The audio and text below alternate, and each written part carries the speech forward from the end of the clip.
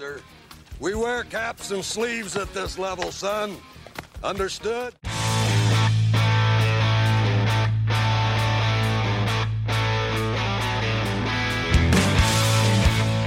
Hey everybody, welcome to another episode of the California Penal League podcast. We are back. We took a little hiatus with our previous episode to bring you the all-time Indians lineups.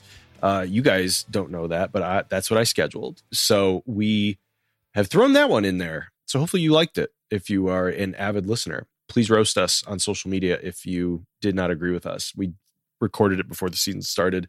So we said some nice things about players that, you know, I don't know if we would have said post certain trades and all that good stuff. So you'll get it when you listen. Anyway, I'm Steve. With me, as always, is Chris and Fabs. Somebody listening to that for the first time is like, what the hell is he talking about? I'm so You'll confused. get it later. I don't even remember recording that episode. I think I blacked out. I looked at the audio. It was from March 1st. So oh my God. Oh wow. We were living in a different world back then. Was that pre? No, that would have been post Lindor trade, right? That was post trade. Post trade, yeah. But we still were talking fondly of him. I got you. Okay. Yes, that was before he went on his weird media tour. Just like, yes, I was asleep during the season and the World Series, and I hate didn't pierogies. take things seriously, and never worked all out. that shit. Don't worry, we have the best pitching rotation. It's going to stay healthy all year. No issues there. Right. All those things. Yeah. Okay, good. So, you know, it'll be painful, but there is a lot of good content in that episode. So please check it out.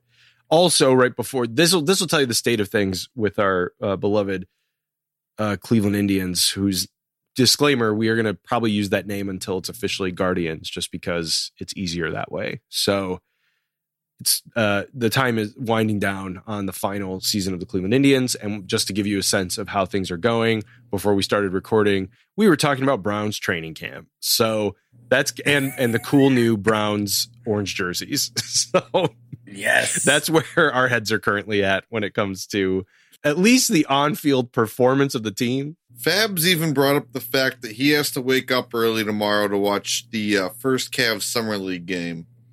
Yeah, Evan Mobley got our front court of the future. We got Jared Allen signed for a 5-year extension, and I'm legitimately excited about our bigs for real quick. I'll do 30 seconds of Cavs talk. Cavs talk. Jacked. Our bigs are going to be really fun. Evan Mobley is going to be so good. I can't believe. I'm really glad he dropped to us. We'll see what happens with our. Let me guards. ask you a question. Let me ask you a question, because I have no idea. Does Evan Mobley shoot the three? Yeah, he can range. space it. Okay, because then that way you're not mucking up the.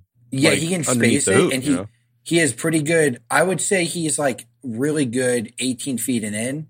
I think he's developing a three pretty well. He also has really good ball handling skills and can guard really pretty locked down the 3 through 5, which makes him super versatile. So when everyone was why are we already have Jared Allen, why do we, it's he can play the 3, the 4, or the 5. Yeah. Is he 6'11" or something like that? Or is he small? He's 7 foot. Is he 7 foot? He's 7 foot.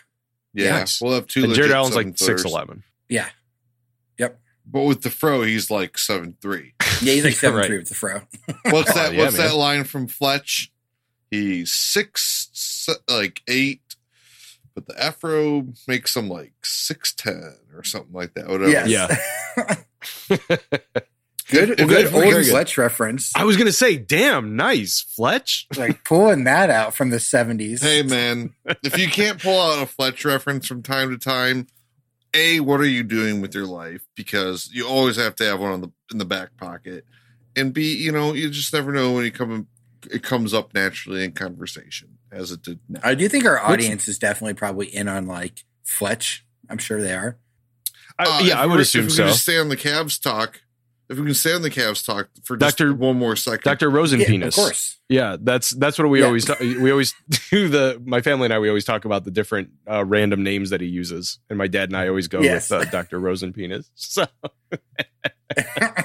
as you should. Very good. Yeah, I did not know we would be talking about Fletch. That's interesting. My one little Cavs nugget is Kevin Jelly. I am really looking forward to him in the Summer League. He is the nephew of Dikembe Mutombo. That's amazing.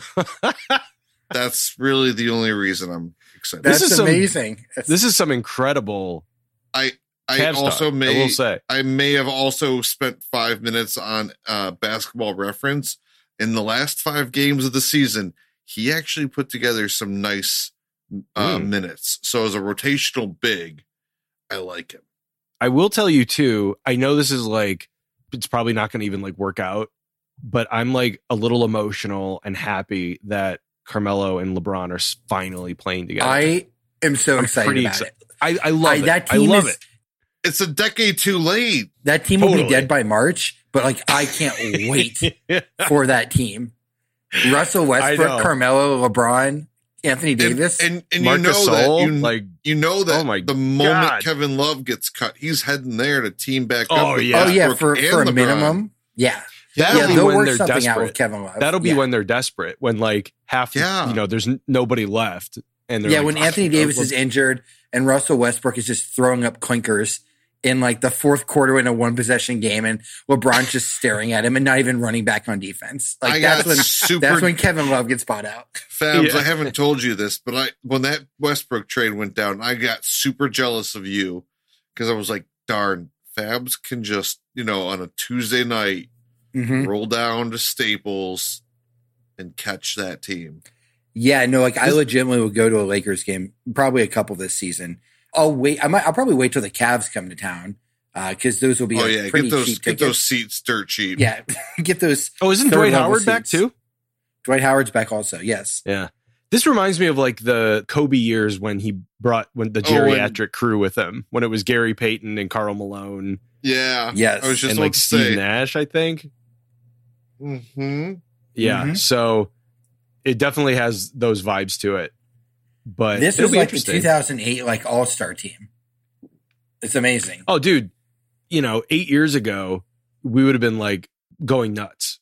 This is unfair. 8 to 10 years ago, they'd be like, holy shit, this team's the greatest team ever assembled. Games. Yes. Yeah. That's the Avengers of 2010. I do think they can make the finals.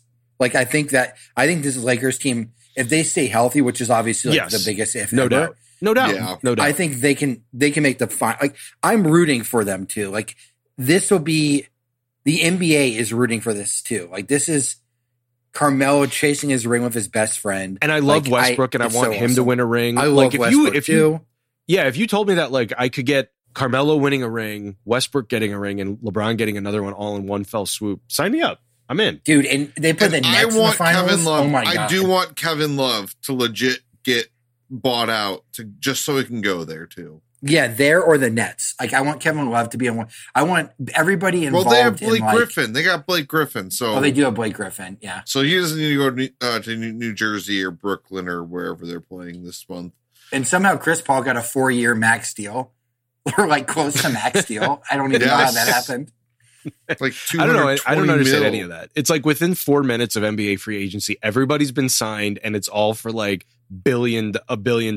It's like I don't know like what's John happening. Collins went for $125 million. We were talking about him making like $10 million a year, like on the Cavs, and then he's just like, never mind. Like, nope. 28. Doesn't that probably seal the fate of like Sexton eventually, like not being on this team, right? 100%. Because like they're going to be like, we're not 100%. You can't. You cannot afford that. If you're going to sign Garland. So we'll get to the Indians in a second because, our playoff hopes are definitely on life support at this point. Not super exciting, but with Sexton, what's interesting, if he takes a leap, I agree. If he doesn't take a leap this year, you can't sign him to a max because, like, even though you're going to have money that frees up when Kevin Love leaves, like once Kevin Love's contract's up, all you really have on the books is Jared Allen. Everybody else makes under $10 million. So you have a lot of cap space. Yeah. If Sexton jumps up to like 29 points a game and is super efficient, then it's like you have to pay that. Like, and if this team's like a fringe or a playoff team, then you probably have to pay that money. But yeah, if he doesn't make a step up, I love Sexton. I wouldn't do the max deal then but the problem is like, what do you do with your money? I don't even know if I'd go over 16 a year for Sexton personally, just because of all the other money they're going to owe. But because you figure Garland, if he takes another step forward. Yeah. Garland, you have 2 more years, so you have to pay Garland. And, like, what are you going to do with the money, though? Because it's like we still need a 3. We do, but, like, if Okora takes a step, then, like, the goal is he'll be your 3. Weren't you just saying Mobley could be a 3? Mobley can be a 3, but, like, ideal, he's a 4 or 5. Yeah, I think he can play 3 in small doses. Is, like, it's not like you're going to be able to use you're going to be able to use like 50% of that Sexton money on a free agent because of how the bird rights work. Because we drafted him, we can go over the cap. We can't sign a free agent and go over the cap. So like what you're going to get, one, to come to Cleveland, you're going to have to overpay probably. And if you're going to like replace somebody who's averaging 27 a game, like you're not going to get that for $20 million. Like you're going to have to pay. Right. You're going to have to pay a max deal for that. So you might as well just pay your guy and get the extra year and hope he just continues to develop. Because at the end of the day, your 5 starters are all under 24 years old or 25, which is like bonkers. Like 23 they're all right now. 3. Yeah, they're all 3 years away at the soonest from their primes. Like to put that in perspective, the basketball prime is like 26, 27, 28. Colin Sexton's 4 years away from being 27. So is my prediction of 24 wins this year? Garland is 6 years away. Garland is 6 years away from his like theoretical prime. Like that's crazy. Well, even they're going to be a 35 win team next year. I think they're going to take a nice step forward if they stay healthy. I think they're going to be like a 35 to 37 win team. Mobley's going to be really. I think Mobley's going to win Rookie of the Year. Here's the one thing not many people like to mention. They missed the most games due to injury, or second most games to injury. So many, team. Garland and Sexton played like not that it would have been together. A huge astronomical leap, but 30 games into the season, they were the 6th seed. Like halfway into the year, they were the 6th seed, and then they had Garland out for like a very substantial amount of time. Then Sexton went out, and then at that point they're like, oh, we're just going to sit Drummond. Like we'll make a trade with Drummond, and then it just like backfired completely. So like I'm not saying they would have made the playoffs, but like if they bring back the going up to 10 seeds where they have the little play-in tournament, like if they stay healthy, they could legitimately make that this year. The East is better. Like the Knicks got better. The Bulls are going to be good this year. They'll be a playoff team. That's an interesting squad. It's a weird squad. I don't think they're like. I think their peak is like second round. Same with the Knicks. Probably. Because I mean it's Chicago. You still got the Bucks, the 76ers, in spite of Ben Simmons, and the Nets. Like and the Heat. The Heat got better. You're gonna have to play one of those 4 teams in the first round. So good luck. Yep. It'll be fun.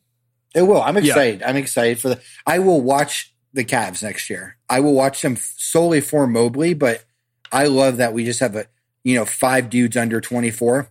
That's exciting. Mm-hmm. And they're all like pretty good.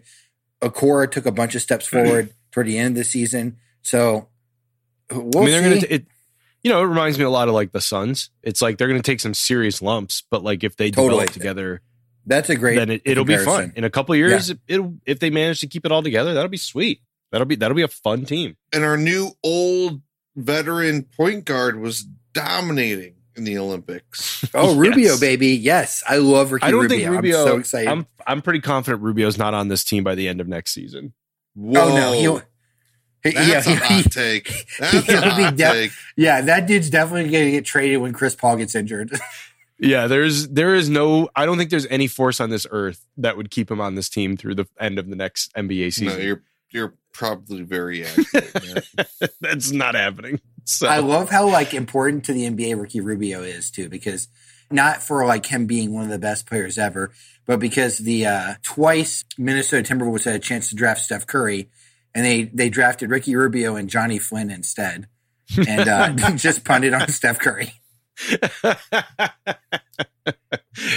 Oh my God, pain! Like literally 2 dudes who like do pretty similar things.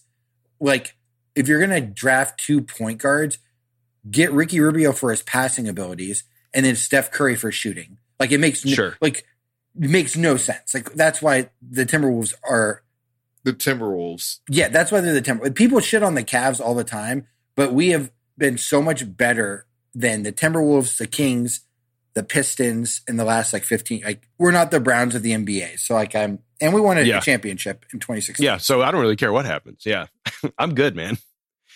This is why we're talking about the Cavs right now. Is currently JC Mejia pitched tonight against the Blue Jays and went a whopping 2 1/3 innings, gave up 8 runs, 4 walks, 7 hits. Currently, this was before he really tonight. buried us today. Dude, and the Indians, to their credit, almost came back. A lot of guys, had really great nights offensively. Digging out of an 8-0 hole to make it 8-6 before losing. But in the 7 starts before Mejia gave up the 8 runs tonight, he had an 8.91 ERA. He gave up 32 runs in 32 innings, and opponents were hitting 286 off of him. I understand that we were talking about this, how he's out of options next year, but I would say as of now, you have to send him back down to Columbus to get his head straight, and then hope that he can come back. Like, are you really doing the guy any favors by trotting him out there every week and getting just absolutely obliterated? It is it's painful. So that happened. The Indians are now 7 games out of the wild card. They're 10 games out of the division. Like you said, Fabs, the playoff hopes are on life support. Dim flickering of a light. I don't know. I mean, I think we could start to think about the season differently and just kind of treat it as a true show me stretch here. Basically, we're going to get 2 months to let the young guys go at it. And we'll get into that later in the episode. But yeah, you're right. I just want to get to September, middle of September, kind of eyeballing September 13th-ish, because that'll be the kickoff. The Browns will have kicked off, and there's only 2 weeks left in the season at that point. So as long as we can get to that point in the season where we're playing 500 ball, maybe a little bit better, because things do get better after this series. I did kind of peek at the calendar. And I mean, do we only play the Pirates for 3 weeks? No, but we have a lot of games against the Tigers. Oh, dude! You mean the Tigers that have been one of the best teams in baseball since May? One of the hottest teams since May. Yeah. You mean them? Who, if the Indians aren't careful, if we lose too many games to them, will fall to 3rd place. Yes, yeah, there's a very Tiger squad. Yes, there's a very realistic chance that could happen. But I think we joke about it, but I think it is a very exciting time still for the Indians. You had mentioned, if they go 32-25 over those last 57 games, puts them at an 84 win season, which I would say, given the circumstances of this year, would be honestly an incredible feat. And I think it's going to be exciting watching all of these sort of positional battles taking place in a regular season setting. This isn't like spring training. It's these are guys like Ernie Clement, Owen Miller. These games matter. These matter. These absolutely matter. And it's going to get even crazier because you have to assume Andres Jimenez is getting called up at some point. I would say it's very unlikely that Gabriel I heard Arias, he would have been called up before this, but he couldn't get into the country, right? He couldn't get his visa with Canada squared away. Yes. So he's coming. The scuttlebug. Well, he's coming. I would say everybody on, Twitter and everything is all about it, but personally, I think it would be shocking if Nolan Jones and Gabriel Arias came onto this team at some point in September. I would find that to be shocking. Yeah. They're still so young. And Arias is playing pretty well, but I don't know if those guys are raking to the point where I'm oh yeah, get him up. It's they're not still some Owen Miller batting 400 where it's okay, there's nothing else you can do here. So why rush it, especially when these guys lost that entire 2020 season. It's like, just let him finish out the minor league season. Yeah, Arias is what, 21, and Jones 21 in like AAA. 22. Yeah, it's so. And these guys are barely old enough to go out and get drinks after the game. The thing that I also think too is like, why are you going to muck up what you already are trying to figure out on this roster? Yeah. So you've already got to try and figure out what in the world you can do with. I was like, do you really want Nolan Jones learning a new position in the big leagues? Exactly. He's not playing third base. No.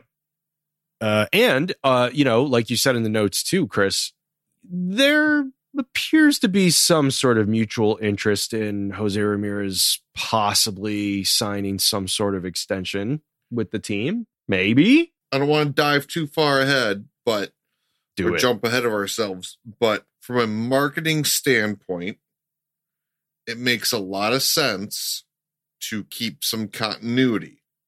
As the internet has pointed out, that script Guardians does bear a strong resemblance to the script Indians. Colors are the same. We've covered this. This is not news.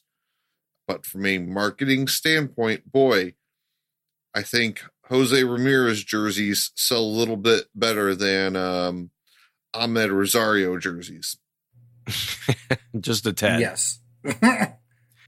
Yeah, and just the continuity of having a leader, someone who's been there, someone who's been in a World Series, somebody who's been in significant playoff moments, as you have a team that is shockingly young, that's as competitive as they are.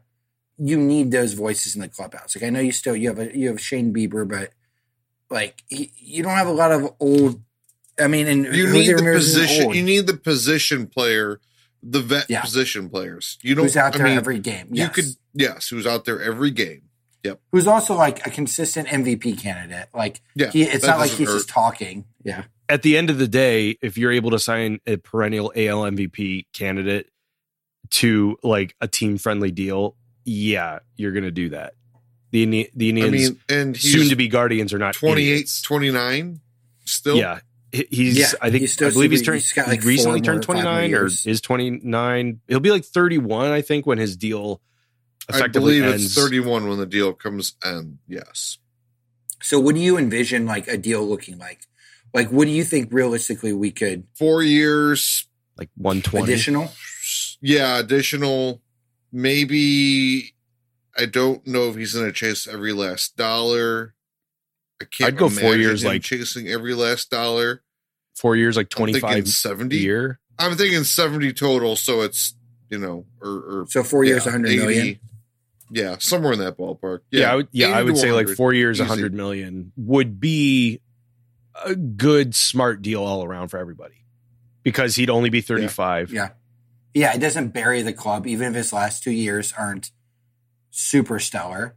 You're going to get and he'd be getting years. A fair salary for a player of his caliber at that point of his career. Like you couldn't ask a guy to make, a guy making 25 million at 32 years old is like, that's elite territory. Yeah, it's an elite player. So yeah, I could see that. I mean, the Indians will possibly be at a point where like they'll be contending with some of the young players they have. So like it makes sense. Yeah.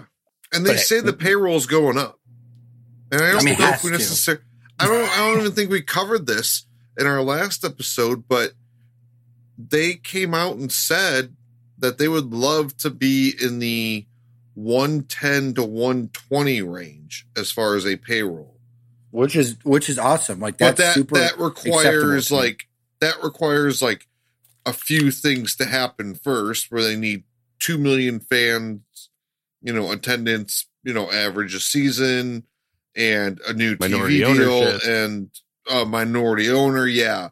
So there's a few check marks that need to happen first, but they fully expect to be back into that 85-90 range here very soon.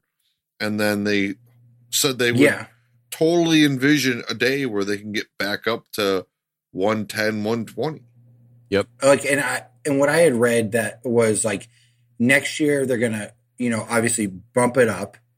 I would expect around 70 mil 65 to 80 range would be like my guess. And like next year would be like an additional transition year. And if it's a good season, they're heading in the right direction, then that's when you get up to that. Like, okay, now we're bumping up to 90. Then that's when the new TV deal would start kicking in. And so we're probably 3 years out, 2.5 years out from that. Yeah. But it's going to go up in the offseason. So they'll probably have like one or two decent signings, nothing obviously insane. They're not going to be offering a Max Scherzer a 5-year deal or anything crazy like that. Hey, but I was going to say it didn't work out with Eddie Rosario, but that was a perfect, low it doesn't risk, mean that they can't re-sign high reward move. And exactly. It doesn't preclude them from re-signing him either. But those are the smart deals. Like I like that. You can literally field your outfield doing that. If for some reason, and I mean, the thing that's challenging, but also fun, there's going to be position battles with all these young guys for like every position. It's like all over the outfield. So I don't know if we have that many holes to fill. I would I think center field's locked up, baby, and I'm ready to talk about it. Yeah, it is. Steve's on a 3-minute count when he gets to center field. A gallon drool cup that he's filled. Yeah. Ready. Just I've already emptied it twice. I've emptied it twice. I'm pumped. I'm ready to go. He keeps dumping it on his head as if he's won the Super Bowl. Yeah. Dude, I was so okay. So I was very jacked up at the trade deadline. I was, I would say that the moves that the Indians were making prior to the Myles Straw trade were good. I mean, fine and expected. Did any of them really surprise you? No. The only name that we traded that was a moderate surprise to me was Luplow. And truth be told, I'm kind of glad we shipped him because he was about to come back and muddy up the waters. And he was hitting like 170, and it was like, this is the player that he is. It's like, okay, when he's on a heater, he can hit left-handed pitching pretty well. But like, we kind of know the player that he is. And if we can trade him to get, I don't know, pitching prospect, it's like, okay, let's just do it. And, obviously it was to my Rays, so maybe they know something we don't, but we'll see. But again, a super, super expendable. He was a great guy. I like Luplow a lot, but like you said, it's like at this point, you got to start making some tough decisions. And I would argue that was like there's going to be some more easier that ones are made in the off season. Yeah, like not all these guys are going to be here. Zimmer or Mercado are going to be packing their bags soon enough. It's just that's how it's going to be. I'm hoping it's Zimmer just based on two factors. He has it only seems that since Mercado got called up, has he decided to start hitting? I mean, hey, the competition, he's also maybe. I'll take it. Exactly. I totally think that's what he needed. He needed that fire lit. He's also going to be 30 years old, or 29 next year, one of the two. And I was like, well, I'd rather take the kid who's 3 years younger, who does the same thing. So ultimately, I think whoever wins that battle, because unfortunately, I'm going to put it out there. I love the guy, but Daniel Johnson, it sure as heck seems like they have no faith in him. And he is, I mean, he's just a cog in the machine, unfortunately, and getting the Greg Allen treatment. Yeah, I hate to say it because I thought that he could have been very least a nice platoon player. But, between Zimmer and Mercado, ultimately, I think that's your fourth outfielder next year at some point in time. Whether that's opening day, maybe not, but maybe by the All-Star break, my free Brian Reynolds campaign will have hit full force and the Pirates organization will have caught wind of it and come to their senses and traded him to us. Could you imagine an outfield that this is all fantastical, but like if an Indians outfield was Brian Reynolds, Myles Straw, and like Harold Ramirez platooning with Mercado. Just keeping the spot warm for another season for another Oscar Gonzalez, who has been raking this season. Can you imagine an outfield of Albert Bell, Kenny Lofton, Manny Ramirez? Oh my goodness. Those are names that because I want to drown myself when I look at our outfield for the last like decade. Hey, but you know what? Fabs, to your point, I see some, well, obviously, Manny was the best right-handed bat of that generation. So like, I don't see that with anybody in our system. Bell might have been right behind him. And Bell, if he didn't get hurt. You could make the argument for 5 years, Bell was right there behind him too. But Straw has this Kenny Lofton like. I do agree with that. The stolen bases are like super sexy. The ground he can cover, like that was a sneaky good deal. Like amazing good deal. Yeah, to steal like all no of one's Steve's gonna thunder. It's That's not fine. Sexy, but like no one's obviously it wasn't one of the top 15 deals anyone cared to talk about because we're not contenders and it's not the biggest name or anything. Yeah, and we gave up Phil Maton. Yeah, that's going to be a deal next year that I think you're going to look back and be like, oh, damn, the Indians like did that. Like, how did they get this guy? Like, that's crazy. Yeah. So that's the big deal. Should we start a timer for you right now? Since we're talking about him? You can start the 3-minute timer. After my 3 minutes are up, Chris, I'll let you get into some of the other deals and who we got in return. But like you said, Indians traded Phil Maton. I want you to. Don't worry, I'm going. And Yainer Diaz, a catching prospect to Houston. The Indians, believe it or not, have like a weird plethora of catching prospects in the minors, and it's getting really weird. So they have to move some of them. Bo Naylor would be your top one, and then they've got like multiple other options at the moment. So yeah, so again, and a lot of people like Phil Maton. It's just that it's one of those things where it's like if you could get your center fielder of the future who you could conceivably control for the next 5 years, you're going to do it. And Myles Straw is that guy. He's 26 years old, just started kind of getting the like normal playing time in Houston this season. What I like about him is he hits for contact. He has like one of the lowest hard hit rates in all of baseball, but he gets on base pretty well, like a 336 OBP this year. He's, as Fab said, one of the fastest guys in baseball. He has stolen 18, I believe, 18 total bases, right. 17 with Houston, 18 bases, 1 with Cleveland. So dude's got a lot of speed, gets on base, at a regular clip. The thing that honestly will be, I love him at the top of the lineup for like the next 5 years. I think he's just a prototypical, fantastic leadoff hitter. He's exactly what they've been missing for years and years and years, possibly since I don't like Grady Sizemore, I guess. Sizemore? Like, yeah, because like I never liked Lindor in the leadoff spot. I hated it. I thought that was like the worst. And I never liked Carlos Santana there either. It made some sense. Wow. But it's like a weird place to put him. And so they really haven't had a guy like this in a long, long time. And he hits for a decent enough average and everything. But like defensively, he's truly one of the best players in baseball. He ranks in the top 10 right now with like a 6 outs above average. So I love the outs above average stat. I think it's like it's one of my favorite StatCast like new stats. And so basically outs above average calculates like the difficulty of an out and like how far a guy has to go to get an out, and like uses this formula to essentially like identify who the best defenders are. And among outfielders, he's like right at number 10 right now in all of baseball with a 6 outs above average, which means the dude covers some ground. And like we saw it in that first game in Toronto when he literally saved the game with that sliding catch in center field when he was like going back towards the wall. Like that was exactly why they got Myles Straw, because defensively the Indians are a dumpster fire.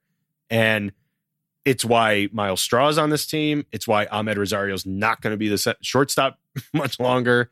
And it's why they didn't care about trading Cesar Hernandez, because he was a Gold Glove winner in 2020. But that seems like 20 years ago, because he was not the same guy this year. No, so, he was a plus. He was like a 6 outs above average guy last year. Now he's like -6 this year. Yes, he was actually hurting them. He was straight up hurting them defensively. And it became much more an easier thing to stomach trading him when he was, I don't know what happened to him, but yeah. Much. Let's go back to football for a second. If you don't have, you want to kind of build your offensive line or defensive line, not as much on the defensive side, but I'm a big fan of the theory from the middle out, building your offensive line. Much like your defense in baseball. If you don't have a good middle infield and defense up the middle, you're screwed. Yeah. You mentioned Ahmed Rosario, his bat's coming along, but boy, can that man never turn a double play. Maybe he moves over to second base. Yeah. He had better success there last year when he was with the Mets. Maybe that's his home. Maybe he becomes a super utility type dude. Time will tell. Roberto Perez is still, I think, one of the best in the game, so you're set there. And Straw, Hedges is obviously, good too. But yeah, and Hedges is phenomenal too. Yes, Hedges should have been a multiple Gold Glove winner in the NL, but there's a guy who actually we just saw, Yadier Molina, who kind of usurped a lot of that dude's gonna play till he's 55. I don't think he's human. Just personally, it was Benito Santiago. Didn't he play until he was like 44 or something like that? Like 42 or something like that. Wasn't he a catcher? I had to look it up. Yeah. That's what I'm thinking of. Yeah. And thank you to Benito. And that's funny that you mentioned Benito because if it not for him, our future maybe manager would have never been traded to us in Sandy Alomar Jr. So there's that tie-in. Hey, did you know, speaking of Sandy, I didn't read this. Terry Pluto had answered it. Did you see why Sandy Alomar wasn't named the acting manager? They wanted to keep the continuity, and that's why his name's escaping me now. Our bench coach. DeMarlo Hale, yeah. Yes, I feel terrible not getting the name. So they wanted to keep... Yeah, but it was also like the Indians bench coach, so I'm like, okay. Yeah. It's like, don't feel that bad. Know that name. It's not Charlie Manuel. It's like, all right, I only have so much brain space. I can't remember the Indians bench coach name right off the top of my head. I can't always keep up. And now the Browns are good, and like that never happened. So like I have a lot of my brain focused on that as well. Yeah, so, I got fantasy football starting to creep into my brain here a little bit. Yeah, so, usually it's like the Cavs are shit, the Browns are bad, and it's like everything. I need to know everything about the Indians. The bench coach's like daughter goes to this school, and her best friend is like this woman named Becky. Yeah, right. But I don't know that. That's a deep dive. That's a deep dive. Thank you for doing that research for us, Fabs. Of course. I also heard Sandy Alomar last year, I think after the season, say, hey, I kind of just like being a first base coach. Yeah. I'm more comfortable over there. He's like, I'm good, man. I don't need to be the manager. So to answer that long question or that question in a long way, that's what DeMarlo Hale. Okay. It'll be interesting. It actually is interesting because it's a name I should get to know a little more about, and because we're going to have to start thinking about, a post Terry Francona world. He may be the successor to Terry next year. Maybe. I think Francona probably comes back next year to break the record, and maybe that's it. But yeah, I mean, and you mentioned continuity. It's like, the organization is going to want to keep it probably to somebody who was like close to Francona and on his staff, if at all possible. Yes. Right? I think that's why I definitely think that's why someone on the staff would be the likely candidate. Somebody brought up, I was driving around the other day and someone brought up Kevin Cash, and they were like, why would he leave Tampa? But that's a discussion for another day. I mean, it's not inconceivable because Tampa has to be a pretty stressful managerial position because you're doing, I would say Kevin Cash actually is probably the hardest working manager in all baseball with what he has to do with that roster. So coming to Cleveland where he's familiar and knows people and would be in a situation where it's a little more of I would say maybe normal managerial situation where he's with a really great organization that is a little bit different. I actually could see it happening. I don't think that's that inconceivable. Sure. I can see it. I mean, you're saying there's a chance. I am. Comfort level, you have more. I mean, I know we don't have a big budget to work with, but it's usually more than Tampa Bay. So that certainly makes things easier. I mean, Terry Francona is also one of the highest paid managers in the game, so there would be an opportunity, I'm assuming, to make more money. And the Indians really aren't in the business of like making bad managerial hires and like dipping out. They, obviously like the Cavs. Yeah. I think we're still paying Mike Brown. Track. I think we're still probably playing like Lenny Wilkins somehow. We're paying Paul Silas's family. Like it's just it doesn't stop. Wasn't he the see you next Tuesday? Yes, he was. Yes. Dude, I love that. Paul the one Silas. thing about Kevin Cash that they did follow up on the radio was, and I just had to verify it, he was born and raised in Tampa. Okay. Oh, so there might be that. Okay. Yeah, maybe. So I mean, I don't know how much that matters to him, but luckily, that team's only 25 years old. Luckily, that team's like 2 years away from just moving to Montreal full time. Very true. So that's my Myles Straw spiel. Obviously, a lot of people, the Twitterverse and all that kind of stuff. Everybody's like, "What the hell is this?" And it's like, well, guess what, man? Not everybody on this team's going to hit 35 home runs, and nor should they. So, like, how about a leadoff hitter? Wouldn't that be nice? And a guy who won't be a real leadoff embarrassment. Hitter, yes. Yeah, and who won't be a complete embarrassment in center field. That sounds great. Like, do you understand how our important defense it is? So putrid this season. Awful. They've lost. I mean, honestly, truly, they've lost a handful of games that you could straight up just point to the defense and say, like, that's 4 or 5 wins just wiped off the books because of how bad they are defensively. That Chicago game on Friday, the early in the season against also Chicago, there have been many games that you can look back and be like, that was it. So we're 7 games back in the wild card. Like, I know the bullpen's going to blow saves, especially like a young, overtaxed bullpen that we have. But even if you take 3 blown saves and then our horrible defense, it's probably another 3 games minimum. In spite of our injuries, we're right there for the wild card. That we are 2 games behind the White Sox or whatever it is, or 3 games back in the division. Like this team has the ability. It's just really shit defense has killed us all season, and our team can't afford that. When we had a huge stint where 3 of our 3 top pitchers were out for like over a month.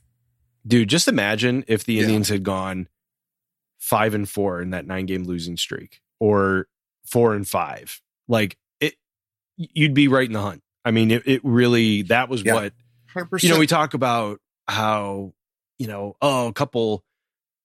If you go 500 each month and then you have a month where you go, a couple games over or something like that, that, usually is like the, one 5-game winning streak can do it or whatever. A 9-game losing streak, I mean, will just slaughter you when you don't have your pitching staff. It works the same way. It works the same way. Yeah. So it is what it is, I mean, the Indians are in a really interesting position of like, the reason that they are where they are is not because of, I would say, the team being bad. Obviously, it's through like extraordinary injuries to key players. Save right? Save that thought, because I do want to get to some of the pitching. Yeah, let's go. That I want to see that we down the stretch. But to kind of put a bow on the trades, obviously, we also traded Cesar to the White Sox, which I think a lot of fans had the issue of trading him to the White Sox because it's in the division and you don't trade in the division. Which happens more than you think. Yeah, no, it really does. Except for the Tigers. We don't make trades with the Tigers. Yeah. Not since Rocky Calavito. Yeah. Still that's why.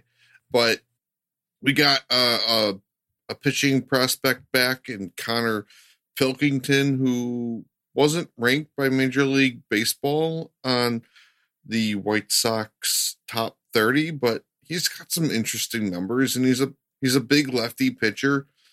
Kind of projects as a middle to back end of the rotation guy. Just started for Akron tonight. We're recording this on the 4th. So, but he's been pitching well. The big head scratching deal of the week was Eddie Rosario to the Braves for Pablo Sandoval. Fabs has informed us he is buying us all Pablo Sandoval jerseys to wear to get on the Zach Myles random jersey Twitter. Yes. They're going to be knockoff jerseys, as they should. I wouldn't expect you to spend too much money. But that move freed up Eddie Rosario's spot and like $2 million. It was purely a salary dump move, which is very rare in baseball. You don't typically see, sometimes you see like the trade for cash and that kind of thing, but like it's rarely so blatantly a dump of a salary. Like they saved money by taking on Sandoval's contract and paying off that contract. And they saved like $1 million or something like that. It's incredible. I heard two. I heard they saved $2 million. Hey man, you know what's funny is like that's a good move though, because that's not like an insignificant amount of money for any team really. So it's like, why waste? Yeah, especially for this team, man. Yeah, that's a decent relief pitcher addition. Yeah, that's not half bad. Which I think we can review it, as we get closer to the end of the season. But I think there's going to be a need for a veteran relief pitcher or two before next season. I would agree. Or that's them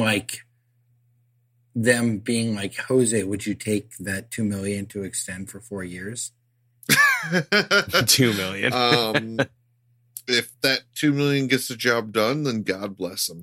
Could it be? Oh my God, can we use that $2 million to bring Olympic hero Scott Kazmir back for the redemption tour #2? Why not? Why not? Probably. It will only be 39. I just looked up. He has developed a cutter. Let's go. Hey man, and he's got the long flowing hair now. Oh, well, that makes him years. Like that shaves off at least 7 years off of his like baseball career. Oh, let me ask you this. We were talking about, would you take, so he's 62, so he's a little older, right around Terry Francona. Yes, I would. If Francona retired, would you hire Mike Scioscia, who's currently the Olympic brought that manager? Up on the radio. I wouldn't be opposed to that. Yeah. He won a World Series. He made the playoffs a bunch. The Angels were just terrible at like realizing, hey, we don't have starting pitching ever.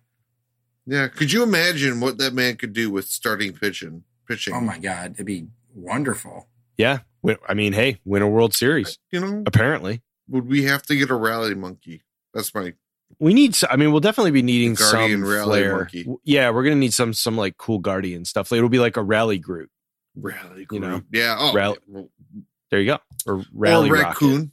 Or Rally Rocket. Yeah, there you go. Ooh, I like Rally Rocket. That's fun. Yeah, isn't that neat?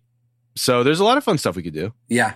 Do a whole thing with like Thanos where like he snaps and then like the Indians like go into action. And different sections are different stones, different infinity stones. They light up. Yeah. Oh my God.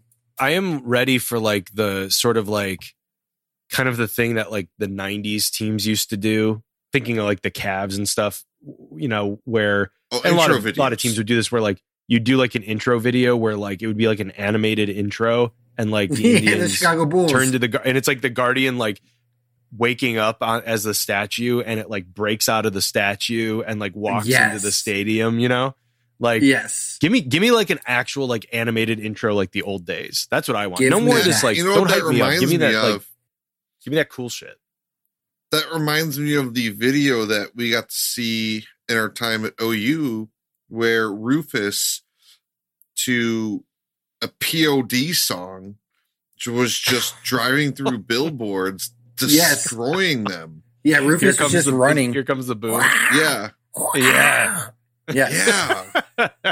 That was pretty awesome, He was just taking the Mac down one billboard at a time. They should have man, you know what they missed?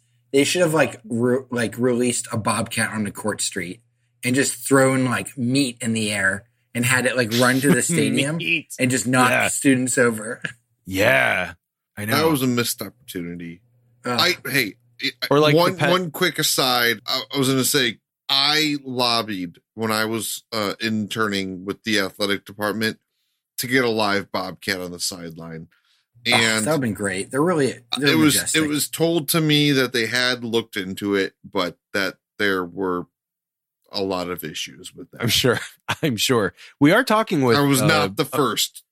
Former mascot OU mascot legend Chris Slocum here, who was Rufus. Guys, you're gonna make me blush. I mean, we've got a mascot legend. Yeah, he was Rufus, man. I was Rufus on a number of occasions. Never when he rode the motorcycle. I did not punch Brutus. You weren't the Rufus that punched Brutus. No. No, but I'm sure he's a hero in the mascot community. Although I don't know, me or the kid who punched Brutus. Both. Do you think you'll ever get? When's your eligibility for the Mascot Hall of Fame? Oddly enough, they have not. You have to be the Veterans Committee probably at this point. I feel like that's more on the mascoteur, to file the paperwork. You know, so that's on me, and I'm not much You're too humble. Bill Squire on Alan Cox. I'm not much into paperwork, so gotcha. Yeah, I feel like you're probably eligible, man. I think I have been retired from the game long enough to put together like a highlight reel. Yeah, right, of him waving in the parade. Yeah, exactly. Yeah. I wonder if that kid who was like the Rufus that punched Brutus, if he like Mrs. Met is like giving him dome every night because he's like a I mean, keep the head on. With the hat. Yeah, keep the head on.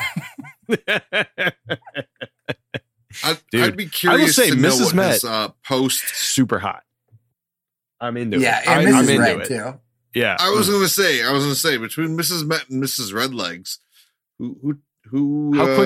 how quickly could I find some? How quickly could I find some fan erotica on a Google search of Mrs. Met? Immediately. I think it might be 5 seconds. page 1. Yeah, right. Bottom of page 1. Who are your top sexiest mascots beyond Mrs. Met? Well, Mr. Met's hot too. Redlegs. Mr. Met is sexy. Mr. Met is hot. That's a power couple. That's like Benifer. Like that is. I mean, they're the royal couple of. Like I would watch. I would watch beach. Like I would look at like yacht photos of Mr. Met like smacking Mrs. Met's butt too. Or like them making out.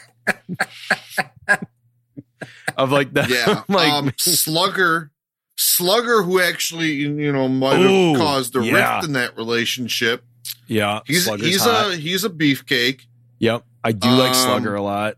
I like Gritty.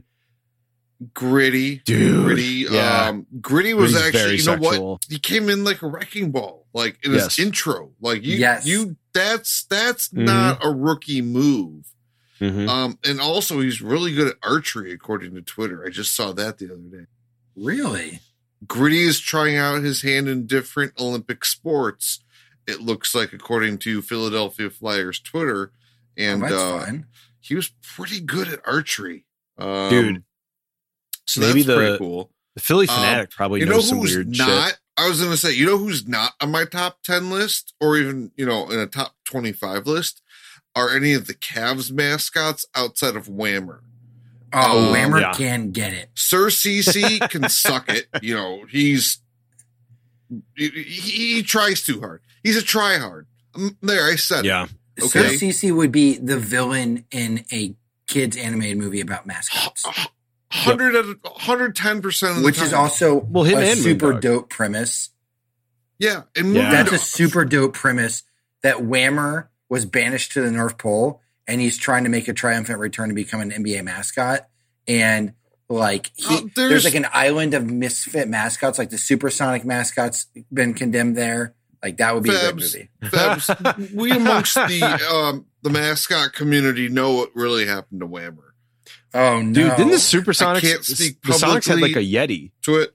He was they had like a Yeti mascot or Bigfoot. They had a Yeti, Squatch. and then they had those Supersonics that would do those crazy dunks with trampolines. That was the gorilla from the Suns. The Suns. Oh, okay. Yeah. My last mascot that I'd have to probably put in the list too, and it's a no-brainer. It's a layup. Slider. You know why? I love Slider so much. I do like Slider a lot. I don't get the hate for Slider. I really don't. No. I think Slider's a really cool mascot. Of the Philly Fanatic? Sure. Of course he is, but like, who cares? I think he's an improvement. Or she. I think Slider's a little ambiguous. He's very well. Yeah, we don't know Slider's gender fluid for sure. Yeah. Oh yeah. So I'm really glad not that only is he cool, he's a very progressive, Wahoo, like roaming around. They are a very progressive mascot. Yeah, as our stadium name says, Progressive Field. That's correct. Progressive Field. Yeah. Mm-hmm. I think Jollibee is super sexy. Wait, who's Jollibee?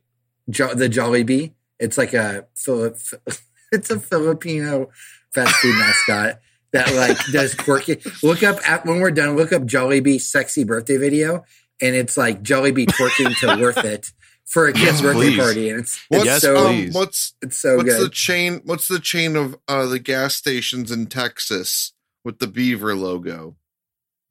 Oh, I don't know. Oh, I'll get it for you. I know what you're talking about. Yeah, they have like brisket stations. Hy-Vee, and all that. Right? Well, while you figure that out, while the Olympics are going on in Japan, I will say that Japanese culture, there's like a mascot for everything. Yeah. So if you really get your rocks off through mascots, look no further. There are some incredibly weird and strangely erotic mascots floating around in Japan. Buc-ee's. So we're talking the mascot's hot for Buc-ee's? It's a sexy. They had a mascot. It's a beaver. It's a sexy beaver. It's like fill my mouth with meat, but barbecue meat. Yeah. They're like the sheets of the South. Yeah, it's like Buc-ee's. Yeah. Yes, Buc-ee's. They have a lot of stuff at the Buc-ee's gas stations. It's like a Wawa on steroids. Yeah. Oh. Yeah, Wawa. That's another good pull. Yeah. I mean, this is one of those mascot doesn't wear pants, so you always know they're down. Which is a big selling point for Slider. Oh, Daisy. That's true. Well, Slider's an exhibitionist because Slider was getting nude for the ESPN magazine. So Slider went streaking after that 20-second victory. Orbit? Orbit? Which Orbit? Is always streaking? Which Orbit? Oh, like the New Age Orbit. So the Astros Orbit is what you're saying. Yes. Oh, not Orbit like Arrows Orbit. No. Arrows Orbit. No. Which I've also dressed up as. Oh my God. You should be in the Hall of Fame. I was Boo Boo Bear. I got to dress up as Boo Boo Bear at a Jellystone campground once. Nice. It was pretty great. My grandparents owned a video store in the 90s, and I dressed up as Robin and one of the Ninja Turtles at one point. So, that's amazing. To help promote. Who knew that collectively we had such mascot prowess in our past? Yeah, credentials. Oh yeah, it's amazing. Yeah, we could all be. I put the sexy Jollibee video in the chat if you guys want to look at it. Okay, I'm going to have to look at it after because I don't want to have to be heavy breathing. You might get boners. Before we lose our complete audience. I can't have anyone knowing. The one thing I did want to... I was going to give them a $1 million deal, and they started talking about mascots for 30 minutes. Yeah. Yeah, right. The one thing I did want to say about the trades... Don't judge us just by us. I disagree. Wendy's the hottest mascot, and I'm not going to give him my money. Hey, you know what? It's fucking Grimace. They didn't mention him once. I would encourage those individuals who feel strongly about a certain mascot, whether they're, a cartoon or live mascot, to hit us up on social and, get us hip to some other mascots that we may have left off the list. Sexy or otherwise. Or just weird or, just tell us some mascots. Let's go. Just tell us a mascot. I don't know. I'm always down to find out about more mascots. But the last thought I had on the trades, to kind of put a bow on it, because the last trade too was Luplow that we mentioned for another minor league pitcher, Peyton Battenfield. He's got some awesome numbers. Won't spend too much time on him, but by my count, these trades, quote unquote, freed up like 4 roster spots for us to take looks at, some of these younger guys, which end of the day, that was needed. Yeah. Everybody's always talking about the old 40-man roster crunch. Yeah. You're right, especially going into like an off season where we have a little bit of money to spend and you want to make some decisions and, do the good old trade for some known entities because we have to. Yeah, we have so much talent in our minor league system and there just like aren't spots for everybody. And I think this season has shown this team is good enough to at least be in the playoffs when healthy, especially with a few additions. So yeah, I think next year I'm hoping they definitively like go for it a bit. I'm not saying go all in and trade away everybody and spend $150 million. That'd be cool if they spent that, but hopefully But realistic, make a trade, make a Mike Clevenger type trade where we give up some prospects. And the one thing I will say, it has come out that we did contact Pirates and the Orioles respectively on both Brian Reynolds and Cedric Mullins. Did we for Cedric Mullins? Really? Like those we did. Yeah. No, we reached out and hey, Baltimore and Pittsburgh are standing pat. But you know what? Doesn't mean next year. You always listen to these. Yeah, exactly. It doesn't mean next year. It doesn't mean the off season at the the winter meetings, wherever it might be. You always hear these general manager type guys say, these discussions have been going on for the last 6, 7, 8 months. So that might just be the starter. Yeah, exactly. Well, and you get a sense of where the Pirates and the Orioles stand, in terms of an asking price, and then you revisit it. Exactly. You keep the negotiations open. 2 more months to look at their players that they have, and they're like, oh boy, we are even worse than we thought. Well, and like, teams like the Pirates and Orioles are going to be looking at, their time frames for contending too, and are going to say like, look, I mean, the Pirates especially, they know that Brian Reynolds is not going to be on this team when they're contending. It's like an impossibility, or he'll be like 32 years old. Yeah, there's like a 3% chance he's on that team when they're contending. And they have so many needs elsewhere that it just doesn't make a lot of sense to be like, cool, we're going to sign him to a huge deal potentially. Yeah. Assuming that by trading him, maybe they get enough prospects that the window opens up a year earlier for them. Absolutely. I mean, they're in desperate need of like everything. So everything. So Brian Reynolds is, he's a great player, but he's not. Even Mike Trout, if you put him on the Pirates, they'd be a 70-win team. So it's like, it sucks. And like, obviously, Indians fans have been there where it's like, these are players that you wish the team could have, but like, do you want to be mired in like garbage for 10 years, or do you want to start thinking about actually contending? Because that's kind of how, it's the reality of it. So, I mean, the one other thing that I wanted to mention is quickly the pitching, especially Quantrill and McKenzie the last month, gives you a lot to look forward to when you get a healthy rotation. And, those are now guys that you can kind of slot into the back of the rotation, hope that they continue their development that they have, over the last month, and, hit the ground running next year. And again, that leaves us with a plethora of young guys that we can ship off and maybe get another bat somewhere. We've just said Reynolds and Mullins, maybe it's somebody else, but yeah. What was that stat you had there, Steve? Yeah, let me give you some juicy information about Cal Quantrill because I'm all aboard the hype train now. My one knock on him being obviously that he still puts an absurd number of guys on base, but that being said, he's found some ways to get out of jams, which is nice. But he was dodging, ducking, and weaving the other night. Oh, it was beautiful. it was not exactly what you want, but you give him credit for getting out of some of these situations, whereas earlier in the season that might not have been the case. So in the last 6 starts, he has a 2.36 ERA against like 5 of the 6 teams being like quality postseason opponents. So the Astros, the A's, the Rays, the Cardinals, who are in it, and then the White Sox. And in his last 4 starts, he's given up 1 run or fewer going at least 5 innings in every start. He has like a 134 ERA plus this season, which essentially means in that particular advanced stat, better.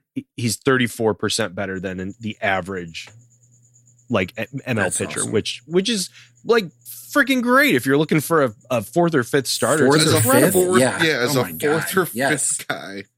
Oh, yes. The other thing that I found interesting was I started to actually dive into like his pitch usage because I was like really curious. It's like, okay, like how, what's going on with this guy that, allows him to kind of like turn it on like this. And so basically he has a 5-pitch mix, which is like, great. And, a lot of top tier starters do. When he was a reliever, he really was only using a couple pitches primarily with like a few others that he would dabble with. So like basically last year, the sinker and the slider were his 2 giant pitches. The sinker used like 48% of the time and the slider he used 35%. He had a change up and he used his fastball, his 4-seamer, like barely at all. Now, what's interesting is that this season he's incorporating the curveball nearly 5% of the time when he never did it all last season. And he's increased the fastball percentage by like 7%. So essentially he's cut back on the slider by about 10%. But what's cool is that he's increased the whiff rate on that from like 25 to 33%. So like something's going on with his slider. That guy, he's using it less in a 5-pitch mix, but he gets guys to swing and miss at it more. And guys are only hitting 171 against him or 173 against the slider when they hit almost 300 last year. So like what's going on here is that like the 5-pitch mix has been working like beautifully. Yeah. It's a lot of numbers, but yeah, no, with regard to that slider, I thought I heard someplace that Bieber helped him tinker his slider. He's added like 2 miles an hour on it. Yeah, I thought Bieber helped him out with that during the off season. You might be right. Tinkered with it a little bit. Yeah, I can't. I could have sworn it was Cal that the 2 collaborated on something. That's interesting. Well, it's working. I mean, I think Bieber's kind of taking that Kluber teammate approach where he's like, helping advise guys, up and down in the system, with tinkering. But that pitch, I seem to recall hearing that. Yeah, it's interesting. There's probably a lot of factors to that. I mean, it's probably the tweaks that he made. It's probably the fact that he's like mixing up his pitches more, uses his fastball more, throwing the curve in there, keeping guys, off kilter with those pitches. So this might, assuming that he kind of sticks with that and kind of continues like getting the feel for that slider and develops, like Cal Quantrill might be just like, because he came over in the Clevenger deal. Yeah. So that Clevenger deal might end up being like the most ridiculous return ever, because you got Gabriel Arias, you got Cal Quantrill, you got Fran Mill. Well, no, did he come in that? I thought came in the... He came in the... Did he come in? Bauer, no, right? He came in the Bauer deal. Yeah, he came in the Bauer deal. Yeah, because everybody was all down on the Clevenger deal. They were just like, how do we not get more for him? Let's do our due diligence here, just because there are so many names involved that I wanted to make sure I don't miss it all. So it was... it was Josh. Yep. It was Austin Hedges. So it was Gabriel Arias, Joey Cantillo, Austin Hedges, Owen Miller, Josh Naylor, and Cal Quantrill. So even if like all you got out of it was like Gabriel Arias, who's like a top prospect in AAA, Josh Naylor and Cal Quantrill, that's 3 guarantees on your roster. Owen Miller is still, the jury's out on him, and Austin Hedges is one of the best defensive catchers in baseball. It's like unbelievable. I mean, I think you'll look back on this in like 5 years and think the Indians just like torched the Padres in terms of the return on that deal. Well, we also got Logan Allen, Victor Nova, who is another middle infielder. And then Franmil we got as well. And Franmil, yeah, and that Bauer deal. That I love And how we the got Padres Puig. just got. We got Puig for a year. And we got Puig for that rental. I just It's- love how it the is Padres interesting. somehow got involved in that deal. Just like all they got was a prospect in Taylor Trammell. Yeah. Here you go. Yeah, I mean, it is interesting because Bauer obviously has his pretty serious issues going on, and Clevenger doesn't have those types of off the field, but he's been like injury. He's got some plagued. weird stuff going on though. He Yeah, does. there's some stuff with Clevenger that. So I mean, yeah, look at that. You look what Yeah. you were able to get by getting rid of those two guys. Like you got rid of them at the perfect time because I think they saw, like there is no way these two dudes who hang out all the time aren't going to have like shit hit the wall at some point. So like let's get what we can. I know the Indians were like just destroyed when those two guys were traded, but the Indians have a good knack for getting rid of pitchers at the exact right time. Clevenger is also going to be like 30 next year. Yeah. Coming I mean, he Coming hasn't back had a from full like season of Tommy health, John. like ever. Yes. Yeah. No. Yeah. No, thank you. I'm good. So yeah. So all aboard Cal Quantrill hype train. I think I think you've got 4 of your rotation spots like at this point now locked up for 2022. Well, and McKenzie, his last 4 starts haven't been the greatest, but here's the one stat.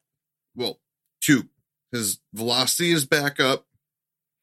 He's being more aggressive. He has 20 strikeouts over his last 4 starts over 21 innings, but the better number, only 6 walks. oh baby. Yes. I do like that. That's the key for him, man. Yeah. Like, And he'll get there. everything else. Also, will he's only come. 23. Like he's so 20. young. He just turned It's so 24 nuts. yesterday. Oh, so just- nuts, man. Yeah. I mean, it's crazy. Happy birthday to you. I'm so excited for our pitching. Like I know they're all injured right now, but next year, man, pretty jacked. Yeah. I mean, I People should be don't know excited. how you can't be. Especially, you know? you add a McKenzie who's just getting better and Cal Quantrill. That's your starting 5. Oh my Christ! Like And then Yeah. all the depth that we now have kind of, yes, sifted through that actually, and our young bullpen getting have another year of taken experience. Like I'll Mhm. take that. Mm-hmm. Yeah. There is a pitching prospect I would like to talk about, but we'll save him because I don't believe we talked about him yet. So, Ooh. as you were talking about pitching for next year, I was like, oh, we could talk about this guy, but we'll save him for next week. I wanted to do, because Chris has informed me that we've already done John Kenzie Noel, but I want to do an update on him. So we're going to do our first sort of like, I don't even think we did him justice because well, we covered so him earlier. He's wild. He just turned 20 years old in July. Yeah. He's in high A Lynchburg right now. His stats at Lynchburg for the season are he's hitting 397, 427 on base with 9 and a 707 slugging with 9 homers and 35 RBIs. So in high A as a 20-year-old, as mostly a 19-year-old for that season, he's just been obliterating pitching. And I believe recently he hit a ball further than Franmil did that on that one day when he like knocked it like onto the porch. That Yeah. was a bad. So, That was Framill's a bad man for that. yeah. Well, John Kenzie Noel sooner than we think might be here as the power hitting first baseman we've always dreamed of. The interesting thing about him, Also, just as one quick thing about him with the age, Steve, nearly 2.5 years younger than that league average. yeah, in it's wild. Lynchburg. Go on. And the thing about him that's interesting is that for being the big power hitter that he is, strikeouts aren't typically an issue with him. He's a free swinger, they say, and he's got like a good enough eye that like he still draws walks, but like doesn't get cheated that much. And also just swings so much that like he's never even necessarily in like counts to worry about it. So we'll see, how that develops. But I mean, I'll certainly take those power numbers over, the strikeouts. It's like, I don't really care about that at this point. So he had an ankle injury in July. So like he missed a couple weeks or something like that. And he came back on July or maybe longer, but he came back on July 20th. And since July 20th, he's hit 477 with 4 homers and 14 RBIs. Like, the man has nothing left to prove in high or low A. I would assume as a 21-year-old, he'll be in Double A next year. So, dear Lord, Jhonkensy Noel's a name people are going to get to know quickly. Yeah, I mean, if he continues it, I would say probably 2 years, maybe 3, till he's up with the Indians. Yeah, I think 3's safe. I could, because I mean, if he's hitting 400 in Double A next year, we might see him in 2 years. Yeah, I mean, and he's interesting because like he's a guy that they signed when he was 16 out of the Dominican, and I've seen like multiple things. Like, it was so weird. Baseball America had him listed at like 6'3", 200, but Baseball Reference has him listed as like 6'1", 180, and I'm like, maybe that was his original like listing. I think that was like his signing height and weight. Yeah. So he might be like 6'3", 200 right now. He's going to be like a monster. Like, he's going to be the guy that people have like been asking for he's 20. Mm-hmm. So yeah, he's going to be like 6'5", 6'6". He's going to make an Aaron Judge body. Like, give me that, please. He's a guy that like, he is the power hitter in the Indians organization that they've like fans have been like saying like, where the hell is this? And if he continues to develop the way that he has, I mean, he could be huge, both physically and for his impact on the team. But Sure. Yeah, so that's our little check-in on Jhonkensy Noel. Please go watch some highlights of him if you have the chance. He's insane. So I did see that home run that you mentioned, and that was I think he hit a dead center or something. It was like unbelievable. Oscar Gonzalez hit one dead center that was like, I mean, the fence was like marked at 410, and he almost cleared the batter. Like, it was like 3/4 up the batter's eye. So like, I mean, had that batter's eye fence not been there, I mean, 440 easy. Yeah, but unreal. Well, I have a funny batter's eye story though. When I was a kid and I didn't know what the batter's eye was for, I was watching a Yankees game and my dad was like telling me about the history of the stadium. And I'm like, what's the like black thing? He's like, there was a fire there and they kept it like that as a memorial to like mess with me. So for like 2 years, I thought there was like this horrible fire that happened at Yankee Stadium and that they kept like, and that's why nobody sits on it, because it was like a memorial to those who died. I'm going to remember that when my kids start asking me those questions. I love it. That's amazing. That is like it's a very underrated aspect of parenting, is like that you can flat out lie to your kids and just like they'll believe anything. Like, that is truly an underappreciated aspect of being a parent. I love it. And I love that your dad see, that's cool too, is that your dad never was like, oh no, I'm just kidding. It's like, no, I'm gonna let him believe that. Yeah, I told you rode with it. Yeah, I told multiple friends about that, and it's like, oh my god, there's a lot of how are all these stadiums having these like memorials? I don't get it. Right? I think eventually I was like in the dugout, and my dad was like, oh no, that was like not true, because I was telling more kids about that, and he's like, no, that's not true. Like you need to stop. You need to stop perpetuating this lie. Please don't.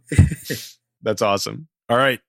I think, Fabs, you got the random Indian of the week, my friend. I do. All right, let's buckle up. All right, so this Indian, he had a career WAR of 36.3. Ooh, very good. Yeah. Played 77 games for the Indians.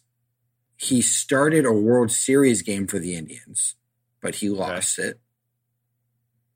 If it matters, he's a pitcher. It was a game 3. So if that gives you anything. All right. He got suspended for being drunk and failing to report for duty. Is it El Presidente? It's not. That's a good guess. It's not El Presidente. That's where I was going. He was charged with larceny halfway through his season for stealing a ring. I feel like that just threw me off right there. Oh, I was just about to say. No, wait, no. I was just about to say Jose Mesa. Jose Mesa. I think this is going to really change your perspective of things.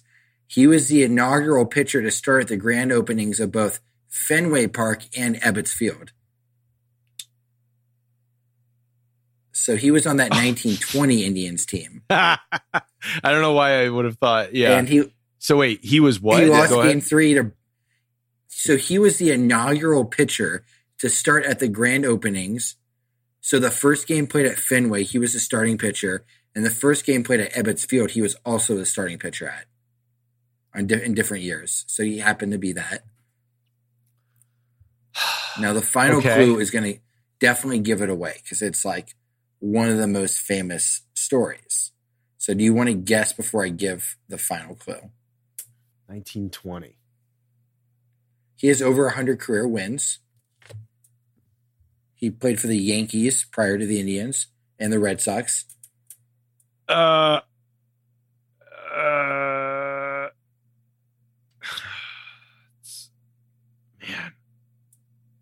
No, it's not that. No, here's the final clue. I always am like thinking of like the 48 and 54 pitchers. Yeah. I honestly don't know too many. Yeah. You're both going to get this. You're both going to get this after this call. All right. Okay. Okay. He was struck by lightning in his first start with the Indians and would go on to beat the Athletics after he was struck by lightning. Oh my God. I was just Chapman? Caldwell? Isn't it Caldwell? Ray Caldwell. Ray Caldwell. Yeah. Oh, okay. Yes. Yes. Yeah. Chapman died. Yeah. Ray Chapman, I was thinking. Yeah. Yep. Caldwell. Ray Caldwell got hit by lightning and then just like finished the game. Yes. And he was roommates with Babe Ruth. He has a bunch of fun anecdotes about him. That's cool. I didn't know that. Yeah. That's awesome. Yep. I'm going to have to get these anecdotes. Yeah. And that's cool. I didn't know about the Fenway and Ebbets Field thing. That's Fenway and really Ebbets. Cool I was too. like shocked at that. I was like, so I was thinking about doing him, and I was watching a game, and he wasn't even like the Indians weren't playing. It was just a random game, it had nothing to do. I don't know if it was the anniversary. It might have been the anniversary because he was traded to the Indians in 1919. So he would be on there. He would win 20 games for them in that 1920 season when they won the World Series against the Brooklyn Dodgers. So he would have been traded around August. So I'm thinking it was the anniversary because they had a blurb during the game about Ray Caldwell. And I was like, oh, and I put that in my memory bank. And then you guys are like, you're doing the random Indian. I'm like, oh my gosh. Okay. What else can I find out that's interesting about him? Turns out a lot. Guys, super interesting. Yeah. That's cool. Also had a bunch of legal problems, as I alluded to, but I was going to say. Yeah. It's like you got into. Yeah. Yeah. But who didn't back then, I guess? No, that was like that. Yeah. There was nobody that didn't have legal problems, and it wasn't really anything anybody cared about. It would appear. Exactly, yeah. So baseball definitely drew some ne'er-do-wells. I mean, back in those days, they had to like chase gangsters out because like they were fixing games and like in Chicago, They're Al Capone chasing Evander Kane out of the games. Dude, didn't he say? His wife said that he was betting against the Sharks? Like he was betting for his team to lose. Was it? Oh yeah. He was betting apparently, and now his teammates want him gone. Yeah, dude, strange. I'll to put a spin on it in modern times. Yeah, send me some of that stuff on Ray Caldwell. I would be very interested in reading about it because I just finished. Maybe we'll go more into this another time. But Baseball Book Club, I just finished like the big biography of Babe Ruth, and there's a lot of fun, nice like tidbits in there that I learned about him. That have you done Boys of Summer? No, no. So that's not yet. That's like a famous one about the Brooklyn Dodgers. Okay, I haven't done that one. Really, I've done like Ball 4 and some of the other famous ones, but not that one. I'll add it to the list. Right now, I'm reading. I'll hit you guys up about this one. I'm reading a book called Swing Kings, which is about like the launch angle revolution and like how the swings have evolved in Major League Baseball. It's super interesting. Also, it's great because nope. This is a good random Indian I will use, so I won't be. I think I know who you're. I think you might know too. So I'm gonna pause on that. I'll do the random Indian next week. Of the whole launch angle revolution. Yeah, I will save it for next week. Yeah. So okay, all right, good. All right, so that's our little wrap up. It was a half baseball, half Cavs Browns talk, and you might hear more of that through the stretch run of the season. Too bad. 100% erotic mascot talk. Yeah, that is going to be a staple of every. And if any sponsor wants it, you can have that segment. Yeah. It's yours. It will get nastier. I can promise you. We might even give Steve 7 minutes in heaven on Myles Straw too, where we just let Steve gush over Myles Straw. Please. 7 minutes. I'm so into it. I can't wait. I'm jacked. I'm pumped. All right. So that's it. Go get on board the Myles Straw and Cal Quantrill hype trains, everybody. That's what we're on today. So we will be back next week with more goodies. And in the meantime, check us out on social at Cal Penal Pod. And check you guys later.